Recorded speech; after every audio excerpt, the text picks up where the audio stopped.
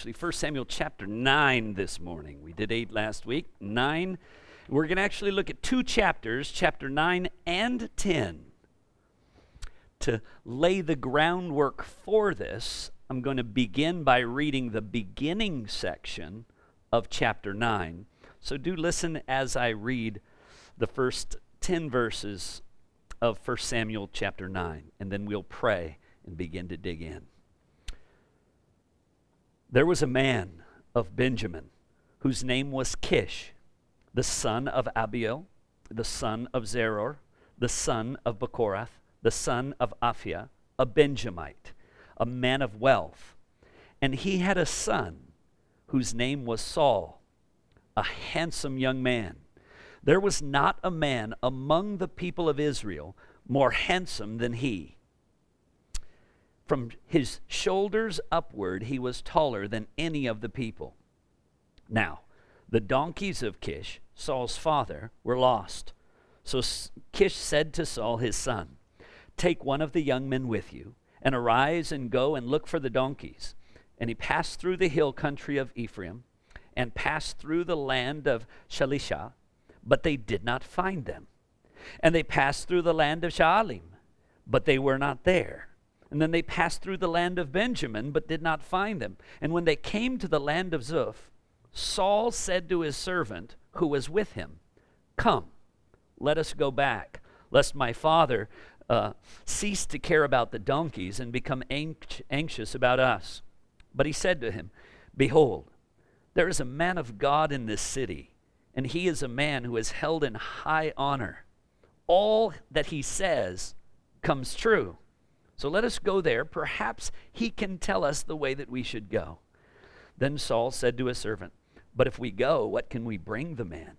For the bread in our sacks is gone, and there's no present to bring for the man of God. What do we have?" The servant of Saul again answered, "Here, I have with me 1/4 of a shekel of silver, and I will give it to the man of God to tell us our way. Formerly, in Israel, when a man went to inquire of God, he said, 'Come, let us go to the seer.' For today's prophets were formerly called seers." And Saul said to his servant, "Well said, come, let us go." And so they went to the city where the man of God was. Let's pray. Lord God, as we take time now just to consider this section of your word that you've given to us, Lord, with a desire to understand the reason why you give it and to see within it the revelations of your own person and power, to also see within it, God, certain things that would be instructive and helpful for our lives and who we are and where we're at and the things that we face. God, I would ask that in this time you would grant that I would have a liberty and a clarity to faithfully and simply set forth your word. Would also ask, God, that you would be pleased that those who you have brought here this morning, that you would take your word and bless it to their hearts and minds, that you would give them understanding and application where it is. And I pray that as we reach towards the end of this consideration of your word today, that even more our hearts would be enlarged with adoration to a God who has no equal, the true, living, and exalted God of all. Bless this time in your word, we ask in Jesus' name. Amen. So as we reach now to chapter 9 and 10, we've come through all of the events, and having had this series of judges along the way that God would use to kind of rule the people, help them to make decisions of right and wrong when there's disputes, used of God at times to bring about deliverance and even leading out warriors and soldiers to bring about victories or battles. We remember in the chapter just previous to this, suddenly all of the people decided, we want a king. Samuel had been faithful, but his sons were not, and they were not inclined to ask God to give them another judge after Samuel. Their desire was to have a king so that they could be like all the other nations, all the other pathetic, loser, tragic nations. They wanted to be like those nations that could not stand up to their God. They wanted to imitate and act in those ways, even though the scripture had said that should not be their heart. But God, amazingly, in his mercy, instead of crushing the children of Israel or sending them off to another exile or slavery, he says, I'm going to give you the king that you ask for. You want a king, I'm going to give you a king. And so that's what begins to happen here as we take up chapters 9 and 10. God gives them a king. Now, the title of this message is The True Sovereign and the Temporary Selection. Because one is the real king, but happens not merely to be the king of Israel, who happens to be the king of every king and the Lord of every lord, above all principalities and powers, above all things seen and unseen, exalted above all the heavens and the earth, with everything below his sovereignty and his dominion. And every other king selected, put in place, and they're there for a term. You know, every once in a while you'll read about a king who he reigned for 12 years. He reigned for 40 years. Sometimes he reigned for 6 months. But there's always a term. We're moving towards a season of elections in this country, and leadership, even here, has terms. They may try to swap out spouses to replace them in key positions, but nonetheless, 100 years from now, none of the present leaders will be in leadership. Isn't that right? Men are all temporary. Well, God agrees to give them this king. And the first thing that we begin to see as chapter 9 opens up is it begins with the external description. It describes this one that God is going to appoint as king. Here they want to be like all of the other nations, and it seems that God, in his kindness to them, accommodates their own desires. If they were to be able to, in their own minds, make a list of what their king would be like, God is giving them their dream king physically. Really, I mean, when it describes him, it says here as we look at the beginning of this. Now, first of all, it speaks a little bit about his family. From Benjamin, the king that would come among them had to be a descendant of Israel. It is interesting later, Saul will note, but I'm of the tribe of Benjamin. And those of us who know the lineage of the sons, Benjamin ultimately was the baby. So not what you would expect to be the leadership. And when the words were shared by Jacob to his sons, it was Judah from whom the scepter would not depart. So nobody would have expected Benjamin to have the first king. But here it's a man of Benjamin. And the last thing that it says in verse 1 there concerning this father, Kish, is that he was a man of wealth. Now, other translations there say a man of valor or a man of power. Really, the sense of it is a term that when used in a military context was a mighty man of valor. That same phrase we see used. In non-military senses, it would oft speak of a man of substance. A man of substantial means, significance, and influence in his society, who may have also served effectively in some previous military capacities. Some see that it became sort of a group of nobility. He was from a family of substance, a family of importance. Do people still think like that? What is his family? You know, he came from old money. That was the sense of his family. And so he would have been one that people would have liked and looked to. Beyond that, Now, when you see it in the ESV, it says, and he was a handsome young man. The King James there says that he was a choice young man and a goodly. Now that we don't use that phrase very often, do we? He was a goodly. But it's a strange sense, and now the predominant use of it would often be related to his appearance. For example, another translation put it this way. The New American Standard said, a choice and handsome man. Really, the sense of it is he was an impressive and distinctly attractive man without equal. I'm sure most of you can identify with this description personally.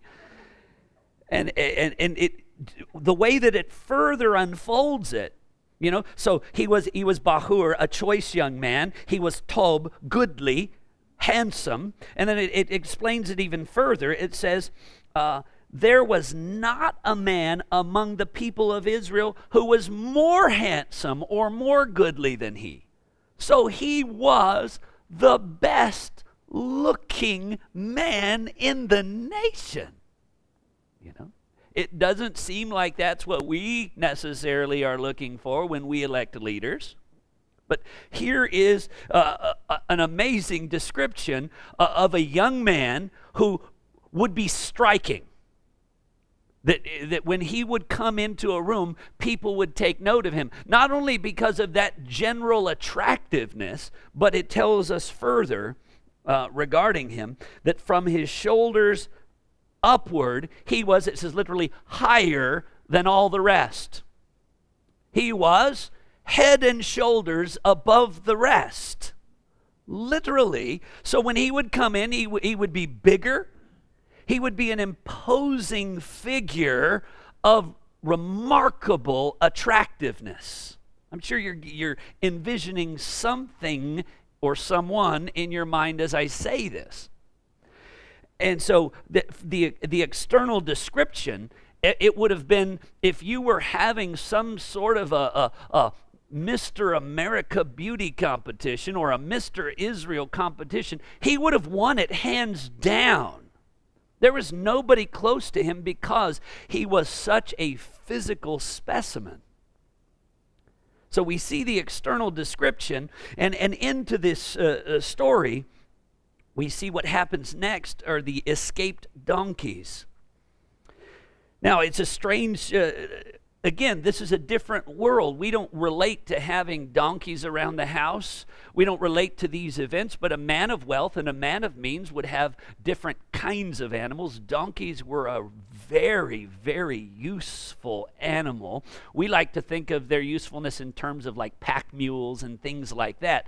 They were so effective for moving goods from place to place, and they were able to multitask in different kinds of things compared to certain animals do only this and certain animals do only that. Donkeys were those that were quite variable. Now,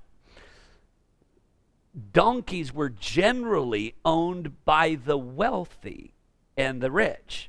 They weren't your common everyday animal. They were held by those people of influence. Now, when we think of these kinds of things, we don't think of that man had donkeys and immediately esteem him as a significant individual. But that would be the sense here. And that's why when the donkeys are gone, missing, he doesn't just write that off and say, well, the donkeys are gone, good riddance.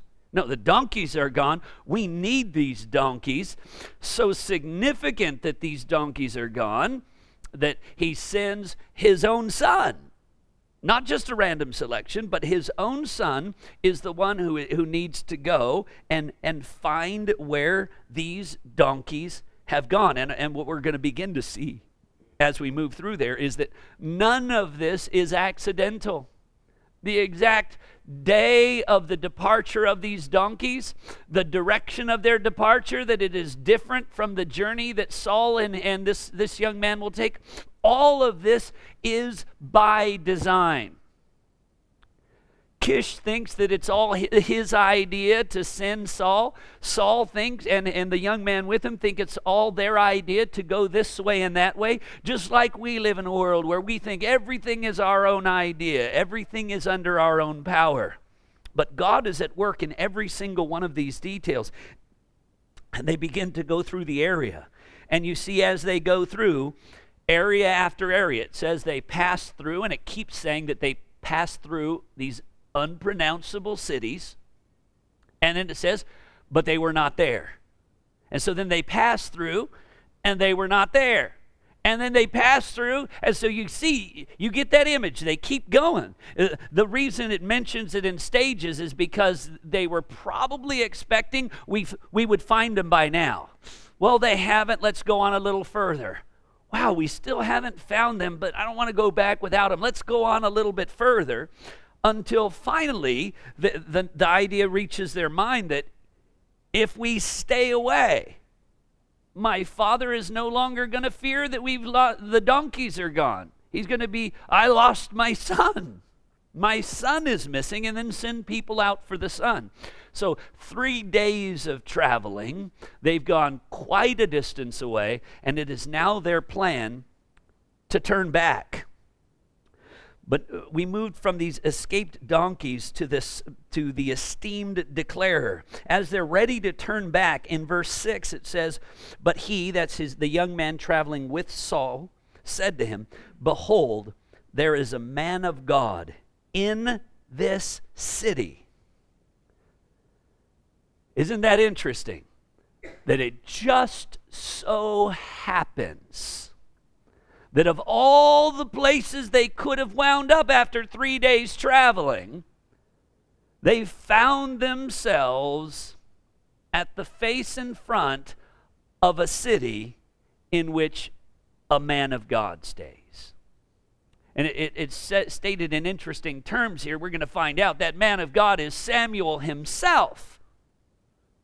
So Samuel, it does seem that after his sons were set aside for their compromised behavior, did the best he could in small ways to make his circuit and get from city to city. And this is where he was. And listen to what it says about this esteemed declarer. There's a man of God in this city. He is a man who is held in honor. Again, the term there is kabed, which is, we get from also the word glory, kabod. It more literally than held in high honor, it says he is a weighty man. He is a man of gravitas. When he speaks, there is a strength, there is a depth, there is a weight to it. And as a result of that, people respect him and hold him in high honor. But look at the next sentence that said there. All that he says comes true. Now, that may not immediately say a lot to you. And to the pagan society, that would be like, wow, he's a good fortune teller. But that's not what really it means to those who are knowledgeable of the Word of God. What it would mean is this. You know what he says? You know what he prophesies, what he declares, what he predicts? Only what God tells him.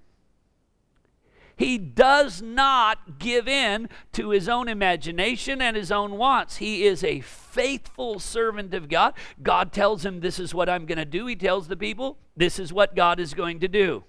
This is what God is not going to do. This is going to happen. This is what's not going to happen. Everything he says comes true. Indeed, we might go further. The reason why he's a man of God is because when he speaks the Word of God, which is often the work that God would do among the prophets. We remember Ezekiel. He was being told, look, you're going to have your tongue stick to the top of your mouth. You're going to be mute. And when I tell you to speak, then I'm going to loosen your tongue and you're going to say exactly that. And then when you're done, you're done. You're not going to be able to speak anymore. I mean, That doesn't seem to be the case here with Samuel, but he understood he had in himself no power to predict the future, no ability to bring about rain or famines or victories or defeats in battle. He understood he's just a man. All these things come at the hand of God. And as one who would thus only speak what God spoke to him, his word would always come true. And so people began to know, if he speaks, listen. That kind of notion that you don't necessarily have to listen to everybody, but whenever Samuel speaks, you want to listen to that one, because when he speaks, it's significant. I mean, people, they have that kind of notion. In the world that we live in, people will even think, oh, well, what's a good book to read? Well, what's Oprah saying? Right? Or what's good stock to invest in? Well, where did Buffett invest this week? These are the ways that people still function with certain people of influence. Samuel was like that. If he spoke, people wanted to know it, what he said, because that was what's going to happen. That's an esteemed declarer. And so with all of this, they decide, okay, let us go into this city. Now, there's some strange things in there that are often in these narratives for the sake of clarity and giving it historical veracity. For a prophet, you didn't have to come to them with money. You didn't have to come to them with a gift. That was a pagan practice, and sadly, Israel was so prone to be influenced by the surrounding nations. Even the notion that in the past times, in these days, they were calling their prophets seers, bears connection with the pagan practices of their fortune tellers. And so these notions, it tells us these people who want to be like the nations around them, they're already compromising. They're already becoming like them. I tell you, what's so interesting about this is to become like the world, to become like society, takes little to no effort. You just got to be there. The influence is that profound. To be different, to be distinct, to be outside of, or even as some would say with regard to peer pressure in negative ways these days, to be above the influence. That takes deliberateness. That takes intentionality, where the children of God would have to say, well, not what they think, not what I think, but what God says. Not their way, not my way, but God's way. Because what often happens is people will say, I don't want to be like everybody else. I want to be my own person. And how do they end up being their own person most often? By being just like a bunch of other people, So if suddenly everybody's wearing their pants 4 inches short, why are you wearing your pants 4 inches short? I don't want to be like everybody else. Well, everybody at your school is wearing their pants 4 inches short. So how are you being distinct and unique by being exactly like everybody else? Maybe it's just distinct from daddy and mommy is the key at that point, right? So as this unfolds, they make their plan. They feel like they're equipped to go to the prophet, and they make their way there. As we come towards verse 11, they come across some excited damsels, and they are excited. And I wish that there was a way that could really communicate this, and I'll do my best to. In the Hebrew, we're getting ready to roll into some of the most broken, fragmented sentences that you can find. They're so broken and fragmented that all translators fix them for us so that they're nice and orderly and make sense. Because what happens in verse 11, as we see these excited damsels, they went up to the city, the hill to the city. They met young women who were coming out to draw water. And they said to them, "Is the seer here?"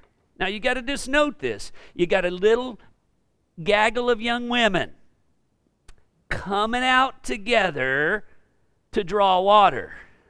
And as they do, here comes Prince Charming. I mean, a guy, now, being that they're outside of his local vicinity, they will have never seen a guy like this before. I mean, this is Mr. Dream. And he comes walking up to them and says, "Is the seer here in the city?" He is ahead of you. Oh, yes, he is. The people sacrifice. He's here. The place, high place. Come. That's the brokenness that's not shown here. They just start overflowing with broken words. Yes, he's here. He's up there. He's over there. He's in there. You know, are you guys okay? They're not okay. They're absolutely stunned by this man. Okay, this is the appearance that he has. This is the effect that he has. And finally, they've made it clear that he is there. And when you go there, you will find him. He's having a sacrifice today. No one's going to eat till he goes to the sacrifice because he has to bless the food first. And so what's so interesting now is Samuel then comes to meet Saul at the door of the city. Look what it says here, verse 15. Now the day before Saul came, the Lord revealed to Samuel, tomorrow, about this time, I will send you a man from the land of Benjamin. Now, wait a second. What is God saying is happening? Tomorrow, I will send you this man from Benjamin. Now, I ask you this. As Saul arrives in the city, does he think, I was sent here by God? Or does he think, I came here all on my own looking for donkeys? Right? So that's what I want us to begin to understand this. We live in this world where, I was going to say where we're looking for donkeys, but that's not the clearest. We live in where we're going about our business. We're going from place to place. We're doing our thing. We're making our decision. We're doing our activities. And we think it's all about us, all our control, all our power. And what we're not realizing is that over superintending all those things, the hand of God is at work. And so even as Saul will think to himself, and maybe he would want to even argue with God, you didn't send me here. No, you didn't. I came here all on my own. It was my decision to come into this city. Even if we hadn't had the shekels of silver, I wouldn't have come. So it was 50-50 whether we even came or not. You didn't send me. Wrong. It was never 50-50. God sent him. But wait a second. He tells this to Samuel the day before, but he had already sent Saul from the land of Benjamin 3 days earlier. So wait a second. You mean God was already doing this 3 days before and then telling him the night before, and God was working all of those things? Yeah, that's small potatoes. God's not only working things in 3 days and in 2 days. He works everything after the counsel of his will. He's working astounding things way back in the history of Israel and the Exodus and those great, profound, powerful things to point forward to the coming of Christ and the salvation that he would bring, working things thousands, tens of thousands, whatever it may be. There's no limit in those ways because God is not like us. And so here he comes and he meets Samuel And here you can see in verse 17, when Samuel saw Saul, the Lord told him, "Here is the man of whom I spoke to you. He it is who shall restrain my people." Now, when I hear that, I think, wow. If Saul ultimately served as some restraint, I can't imagine what they would have done without that restraint. Because what they begin to do shortly is very bad, full of compromise, so that he was some degree of restraint. Well, no, if God was going to restrain, it would be complete. God's ways aren't your ways. His thoughts aren't my thoughts. His judgments are inscrutable. And the problem is we think we have him all figured out, where in reality, he has everyone and everything not only figured out, but they only exist and continue to exist and do what they do by his power and permission. And listen to what it says. As he meets him, he approached him, and Saul said to him, "Tell me, where is the house of the seer?" So he didn't recognize Samuel. And Samuel said to him, "I am the seer." I'm in verse 19. And he told him, "Then go up to the high place. Today you shall eat with me. In the morning I will let you know. I will let you go and will tell you all that is on your mind." What? What's going on? And he tells him, "You're going to come up and eat with me." He's going to explain to him in the following verses, there is a special meal set up in the high place where there's a fixed number of seats, and I've set for you and your companion the chief seats at this special feast. And so into this event, he comes in, and we see that it's beautiful in verse 21 because Saul responds with effacing discourse. When he says that you're going to come, and he tells him of the special plan for him and his house, and here he isn't even yet told him he's going to be king. This is just about the special seats at a meal. Saul says in verse 21, "Am I not a Benjamite? I mean, I'm from the baby tribe. I mean, come on. From the least of the tribes of Israel. And is not my clan the humblest of all the clans of the tribe of Benjamin? Why then have you spoken to me in this way? I don't deserve this special privilege that you're giving to me."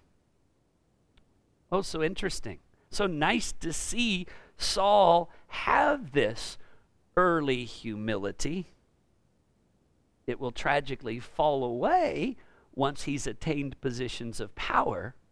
But somehow, even in these early days, despite what must be a lot of second glances that he gets moving on in his life, there is a self-effacing sense. I don't deserve this. No, you're going to be placed at the head of the table, and this is going to be set there for you. And so Samuel ate with him, and then he told Saul to sleep. And at the end of verse 27, it says, "Tell your servant to pass on. You stop here for a while, that I may make known to you the word of God." Isn't that beautiful? That's why Samuel's word always came true, because the word that he would declare to people was the word of God. We need to get this very clear in our minds. What is truly right and wrong? What is truly good and bad? What is truly salvation and what is not? What we ought to believe and what we can't believe, that comes from the word of God. It doesn't come from any source. It doesn't come from churches or preachers or individuals, only inasmuch as they are faithful to the word of God. Were it that God would so work that today's teachers and preachers and saints would be like Samuel, and what God's word says, they would repeat and they would agree. And where God's word doesn't speak, they would say, "I don't know." Instead of, "I got this one." God's word doesn't address this, so I'll take this one up. Love that. So we move on. And as we take up now chapter 10, I want you to see the evidence disclosed. He says, you are going to be king. And here's the evidence disclosed. Knowing that he will not accept it, there's never been a king in Israel, okay, at all. So who would be the king? Nobody would know. Who would be accepted? Nobody would know. At this point, in spite of his physical superiority, there's some sense of inferiority and inability. And so to confirm to Saul, you are going to be the guy, he tells him these words. He tells him that these, he first of all, he anoints his head with oil. What's interesting, as he anoints him and kisses him and says, you are to be king, it's private. Nobody else is there. He sent the young man on. The people of Israel aren't around. They're going to come around later. It's just the man of God, Samuel, and Saul. Only those two. He anoints him. He tells him, you're going to be king. And he says, in order for you to know that this is true, let me tell you what's going to happen. And really beginning in verse 2 and following, let me just lay it out for you. He says, you're going to head back now. Okay? And as you head back now, you're going to find out, you're going to reach Rachel's tomb. When you reach Rachel's tomb, there are going to be 2 men there. And they're going to say to you, the donkeys have been found. And now your dad is anxious about you and not about the donkeys, just as he had feared. So, wait a second. Exactly where he's going to meet people, how many there will be, and what they will say. That's pretty specific, isn't it? I mean, if that sign pans out, it should be like, wow. So how is it even consider this, in his travels back home, that at the moment he's reaching this particular place, Rachel's tomb, these other people out in search for him are going to, that's where they're going to meet. How can you know that for sure? Don't you have to calculate, well, one man is traveling between point A and B, and he's traveling at 0.3 miles per hour at a distance, and this one's traveling at, and they will meet. I mean, there's a lot of calculations involved there, right? I guarantee you this, Samuel did not do the math. He didn't work that out. How could he tell him that that's going to work out perfectly? That's the place, 2 men, this is the conversation. He's God in a way that men just don't get.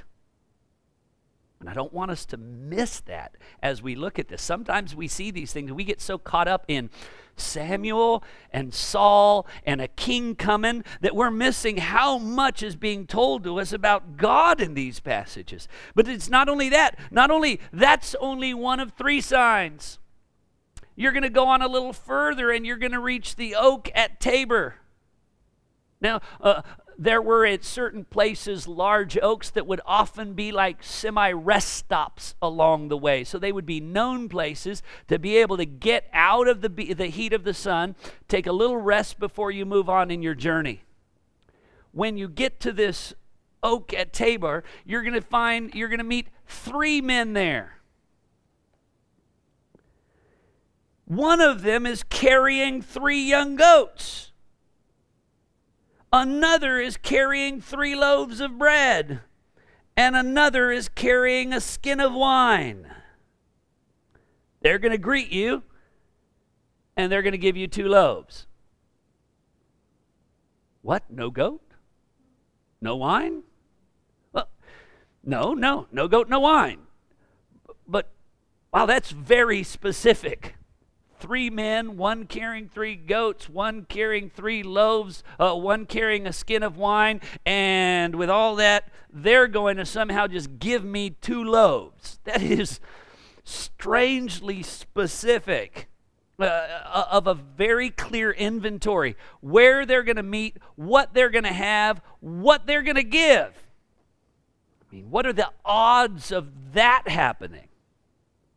And so now you've got two of these piled up together at Rachel's tomb at the Oak of Tabor, and he's not even done. Then you're going to come to Gibeath Elohim, which is the hill of God, the hills of God. And when you reach this place, a group of prophets are going to come, and they're going to be coming down from worship. They're going to be praising God. Music's going to be going, all kinds of instruments. And the Spirit of the Lord is going to come upon you, and you're going to be prophesying. Okay, now that is not going to happen. Because he's not a prophet, right? He's never done this. Usually there would be some indication at some point along the way that they were gifted or inclined in that direction. Saul had never had these things, but he would meet them at a particular place during with certain behaviors, and that the Spirit of God would come on him at that time and do that work. How could that work? Look what it says in verse 6. Then the Spirit of the Lord will rush on you, and you will prophesy with them. And I love what it says next, and be turned into another man. There is going to be a change that comes over you as the Spirit of the Lord comes upon you. And you will not be as you were. You will be a different man. Now, what's interesting about this is Saul doesn't have a vote in this. I'm not comfortable with point 3. I like the 2 signs. The first 2 signs, I'm good with that. I meet these people, loaves of bread. I'd like to volley for a goat maybe, but the third one, that I'm going to prophesy like these fellows, and that I may indeed be a different man, I'm okay with who I am, maybe he would say. But these are the things that he says are going to happen. Verse 7, now when you meet these signs, do what your hands find to do, for God is with you. So here is the evidence disclosed. It is absolutely sure and unchangeable. God is giving them Saul as a king. With regard to this new king, we see, beginning in verse 17, this exchange of God as their king for Saul as their king is decried by God. So the exchange is decried in verse 17 and following. God speaks through Samuel, gathers now all of the people at Mizpah. All right, the people of Israel are gathered together, and he says, "Thus says the Lord God of Israel, I brought you out of the land of Egypt. I delivered you from the hand of the Egyptians and from the hand of the kingdoms that were oppressing you. Remember, all that you have and all that you are is because of me. But you, today, you what? Have rejected your God, who saves you from all your calamities, your distresses, and you have said to him, set a king over us. Now therefore present yourselves and your tribes before the Lord." So here it is. God tells them very clearly, and in my heart, I can't ever read that without wishing at that point that they had fallen on their knees and say, no, if having a king means that we are rejecting God, we will have no king. God shall be our king. I so long to hear that play out, but it doesn't. They hear that they're rejecting God, but they're committed to their particular rejection of God. I wouldn't be surprised if in their own hearts they're able to justify it. Well, technically, we're not rejecting God. We're still going to worship him and not other gods. We just want a king so that we can be... It's a small thing. I mean, God should understand. Wait a second. God should understand? Is that how it works? It's a small thing? We're not... You'd be surprised how many little steps and little compromises people make in their lives, all the while thinking, I'm not rejecting God. I'm not turning away from my faith. I just want this too. This is important to me too. So I want to have God as my God, but I want to have a man as my king. Does God really have to be everything? I mean, does he have to be my all in all? Do I have to love him more than anything, anyone else, including my own self in my life? Does he really have to be first and best above all? Yeah. And here's the reason why he should be that to you. Because that's what he is. He is first and best above all. When we live by that, it really is living in the acknowledgement of true reality. I always get a little uncomfortable with some of the terminology that we use in Christianity. We're going to make him our king. Really? And some of the ideas, now some of them are figurative, and so that's fine. Crown him the Lord of all. A beautiful song. But I'll tell you this, whether I crown him or not, he's king of all. He's Lord of all. We say crown him just as a calling on one another to acknowledge that he has those rights. But don't us ever think for a single moment that we've somehow made him something that he isn't. We talk about placing our faith in him or not placing our faith in him. He continues to be who he is, regardless of whether we do or don't have faith. And then the question of, can we really place it here or there? Is it ours to place, or is that saving faith, that wonderful gift of God, given to us? And so he places faith in us, and our faith is in him. But this is when you see these things unfolding, they have denied, they have rejected God, and they're fine with it. And then he said, Samuel said, bring all of the tribes. And so now in verse 20 and following, we have the elect divined. The one who is to be selected, they're going to figure it out through divination, through the casting of lots. Now that's a difficult thing, isn't it? I mean, if you're casting dice, I mean, some of you have played board games of various sorts. It's hard to know for sure what's going to come up on the dice. You may 3, but it may not be a 3. Sometimes you're right, sometimes you're wrong, but there's a limitation to it. The scripture tells us the lot is cast into the lap, but its answer is from the Lord. God actually controls those things that we think are chance and uncertain. And when they would cast lots, it wasn't an unclear thing.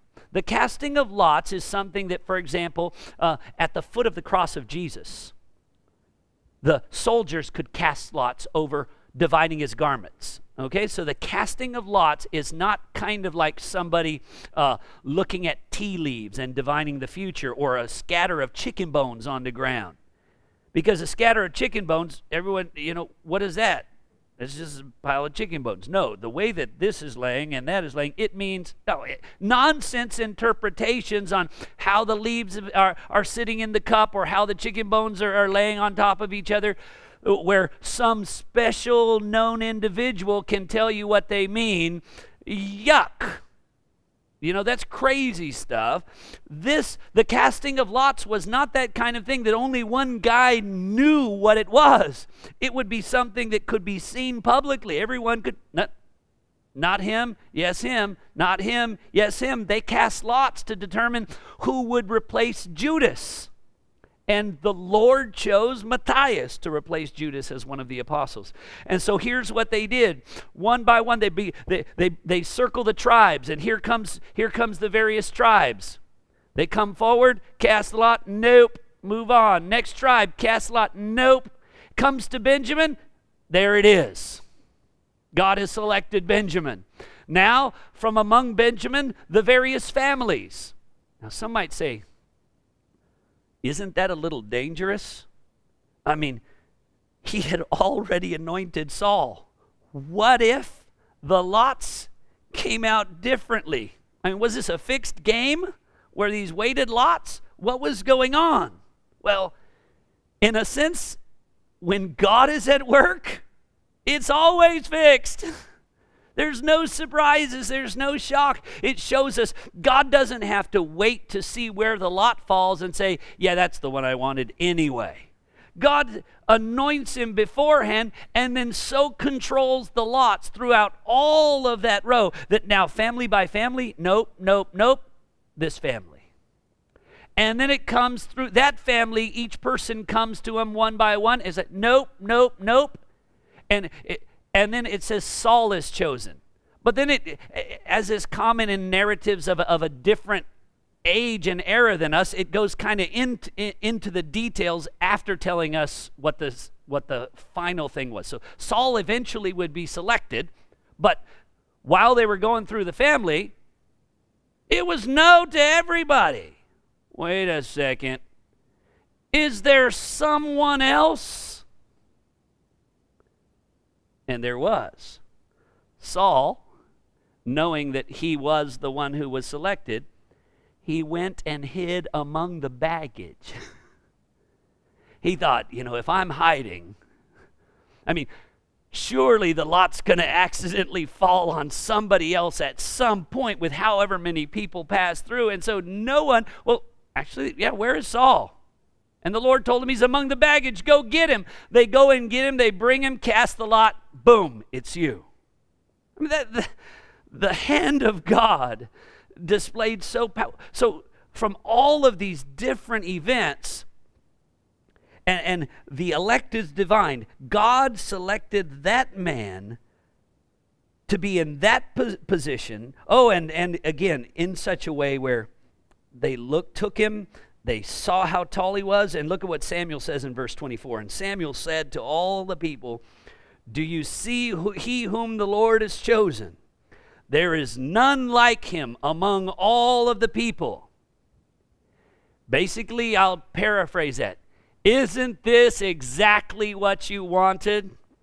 Is he not your ideal? And all the people said, yeah. Long live the king.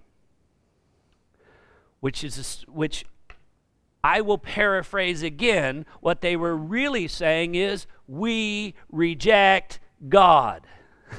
We reject God, as they were saying, long live the king, because they were choosing a man over God, rejecting him and despising him, giving them what they in their flesh desired and wanted. God gave it to them. And then they're going to face the consequences of that. But what I want us to know, and what the last couple things that we'll see as we as this traces out, even though he is the king, which generally speaking, if the man is the king, who makes the rules? The king. Do you know why? Because he's the king. It's kind of simple, kind of obvious. He doesn't answer to anybody else because he's the king. Everybody else answers to him, but not so here. This man who is selected as king, this is what Samuel, we see his duty, the explained duties. Verse 25, Samuel told the people the rights and duties of kingship, and he wrote them in a book and laid it up before the Lord. And then Samuel went away. So here's what happened. He was not going to decide what a king does, what a king looks like, what are the rights, duties, and responsibilities. God himself continued to lay out those duties. It's very important to see this, and you see it most clearly when Saul is replaced with David as the second king of Israel. If you were to look through and you were to see the times that David addresses God and the common language throughout his psalm, though David is the king of Israel and sits atop them, what does he continually refer to himself as? Lord, your servant is here. So here he is, where everyone in the kingdom is to serve him, but he understands, though he is a king on earth, he is ultimately but a servant of he who is the true king forever. David got that. Saul loses sight of that in a moment. But just as we put these pieces together, we see these two things primarily: the true sovereign and the temporary selection. The true sovereign manifests, really the true sovereign is our God. I love the way that 1 Timothy 6:15 puts it. When he will display at the proper time, he who is the blessed and only sovereign, the King of kings and Lord of lords. The blessed and only sovereign, the King of kings and Lord of lords. He is sovereign over donkeys. I mean, that over whether donkeys run away or don't run away. See, even their master is not sovereign over that. Do you know why? Because a master actually doesn't have the capability to affect the desires of creatures. An earthly master doesn't have, you can't force them to, you can force them to show respect, but you can't force them to respect you. Can you? You can't force them to love you. You can't do those kinds of things. But God can incline donkeys to go left or right, to go up the hill, to go down in the valley, to run away or to come home. I mean, he's still doing those kinds of things and inclining. It was this week, once again, our dogs ran away. And we've been having this problem. They're escape artists. They just go under the fence. And no matter what we do, if they decide we're out of here, they get out. Normally they come back, 3 hours, 5 hours, but eventually they find their way back to the house, and we plug the hole, put them back in the yard, scold them. They promise us never to do it again. That could be imaginary. And we carry on. Well, this week they went. It got dark and they didn't come back. Came to the next day and we thought, they're done. They scoured the neighborhood, everywhere in the neighborhood, countless times, on foot, in car. It was done. I went to the pound on Monday and it's like, they're not there. So he's just like, all right, I give up. But I thought, there's nothing I can do. I've exhausted all possibilities. On the way back from the pound, I said, God, just put it in the minds of those silly dogs to come home. Because I can't get them to come home. I don't know where they are. I don't even know if they're still alive. But if they are, just make those dogs come home. And when I drove up, there they were in the front yard waiting for me. Inclined to come home. I couldn't control them. I'm even now trying, telepathy and everything to get those dogs not to run away again. Hypnosis, whatever it takes, but I don't have the power to get them to do what I want. But you know who does? God does. And we often will feel that with our children that we love. We wish they would do this, and we want to encourage them, and we want to tell them, and we want to direct them. But to an extent, we know we're powerless to really affect what they truly want in their hearts. But you know who's not powerless? God. God, incline their hearts to you. God, fill them with an interest in your word. Give them a longing for the more substantial realities of truth that you convey to us. Show them the emptiness of all that this world offers. Open their eyes to see that it does not. Give them a sense of dissatisfaction of all of those things that call to them. And give them a hunger and thirst for you and your righteousness and kingdom. Right? Why do we pray like that? Because we know God can do it. sovereign over the direction of donkeys, sovereign over who gets sent, who's selected to be sent, sovereign over which direction they would go, over where they would stop, over the timing and the days and the locations and the meeting of people and what they're carrying and what they do. God is so powerful that we don't even begin to grasp the full scope of it. That's the true sovereign. The temporary selection, in this occasion, Saul. It's interesting that even the name Saul means asked or desired. You know, it's what the people asked for, it's what they desired. They got what they asked for, they got what they desired. Here is Saul. It's so interesting that in God's own wisdom, he selects a man whose name is reflective. And when was he named? In his infancy, well before he was used as the answer to their asking desire. You know, if we could, when you begin to think of things and the layers of things and the implications of this act and that act and the way things get complicated, the more layers you put on them. You know, and chess players, those who are of extraordinary skill, they're not just considering the next move. They've already considered what possibly are your next 20 moves, and depending on which variation you do, what their next 40 moves might be. They've got it. I mean, they're working. They're not working on just the next move, and they are considered brilliant by us, and relatively to the human degree they are. But that's nothing to what God is doing with all people, all nations across this whole world, being born, moving on from this time under the sun, all the events, history, past, present, and future.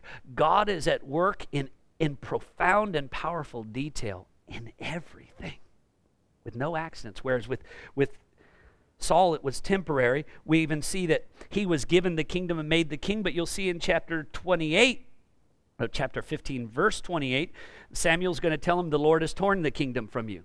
God gave the kingdom, going to tear the kingdom away from him. We also would see in chapter 16, verse 14, when the Spirit, we saw in this chapter, when the Spirit of the Lord rushed on him, he prophesied and became another man. Well, in chapter 16, verse 14, the Spirit of the Lord departs from him.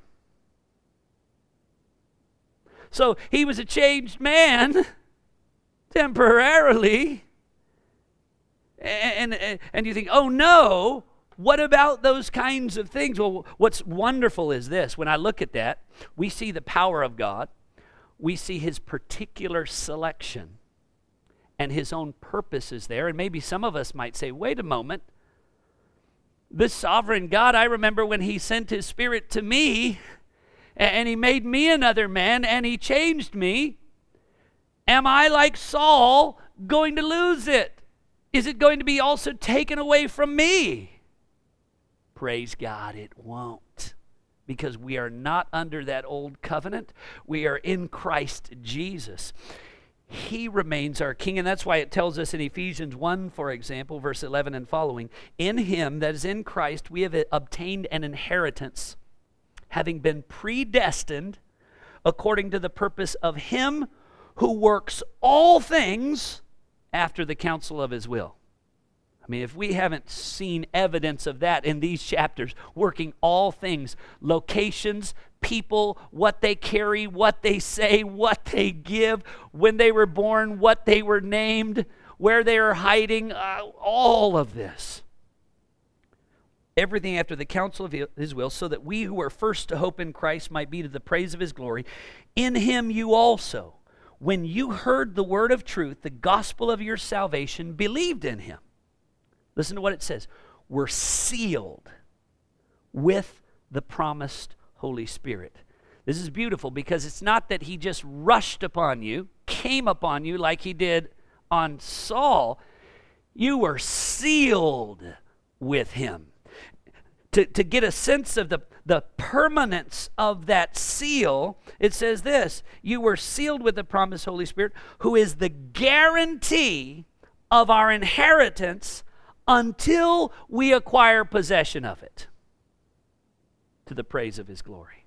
The way that it's said in 1 Peter chapter 1, verses 3 to 5, blessed be the God and Father of our Lord Jesus Christ, who according to his great mercy, he has caused us to be born again to a living hope through the resurrection that is in Christ Jesus from the dead, to an inheritance.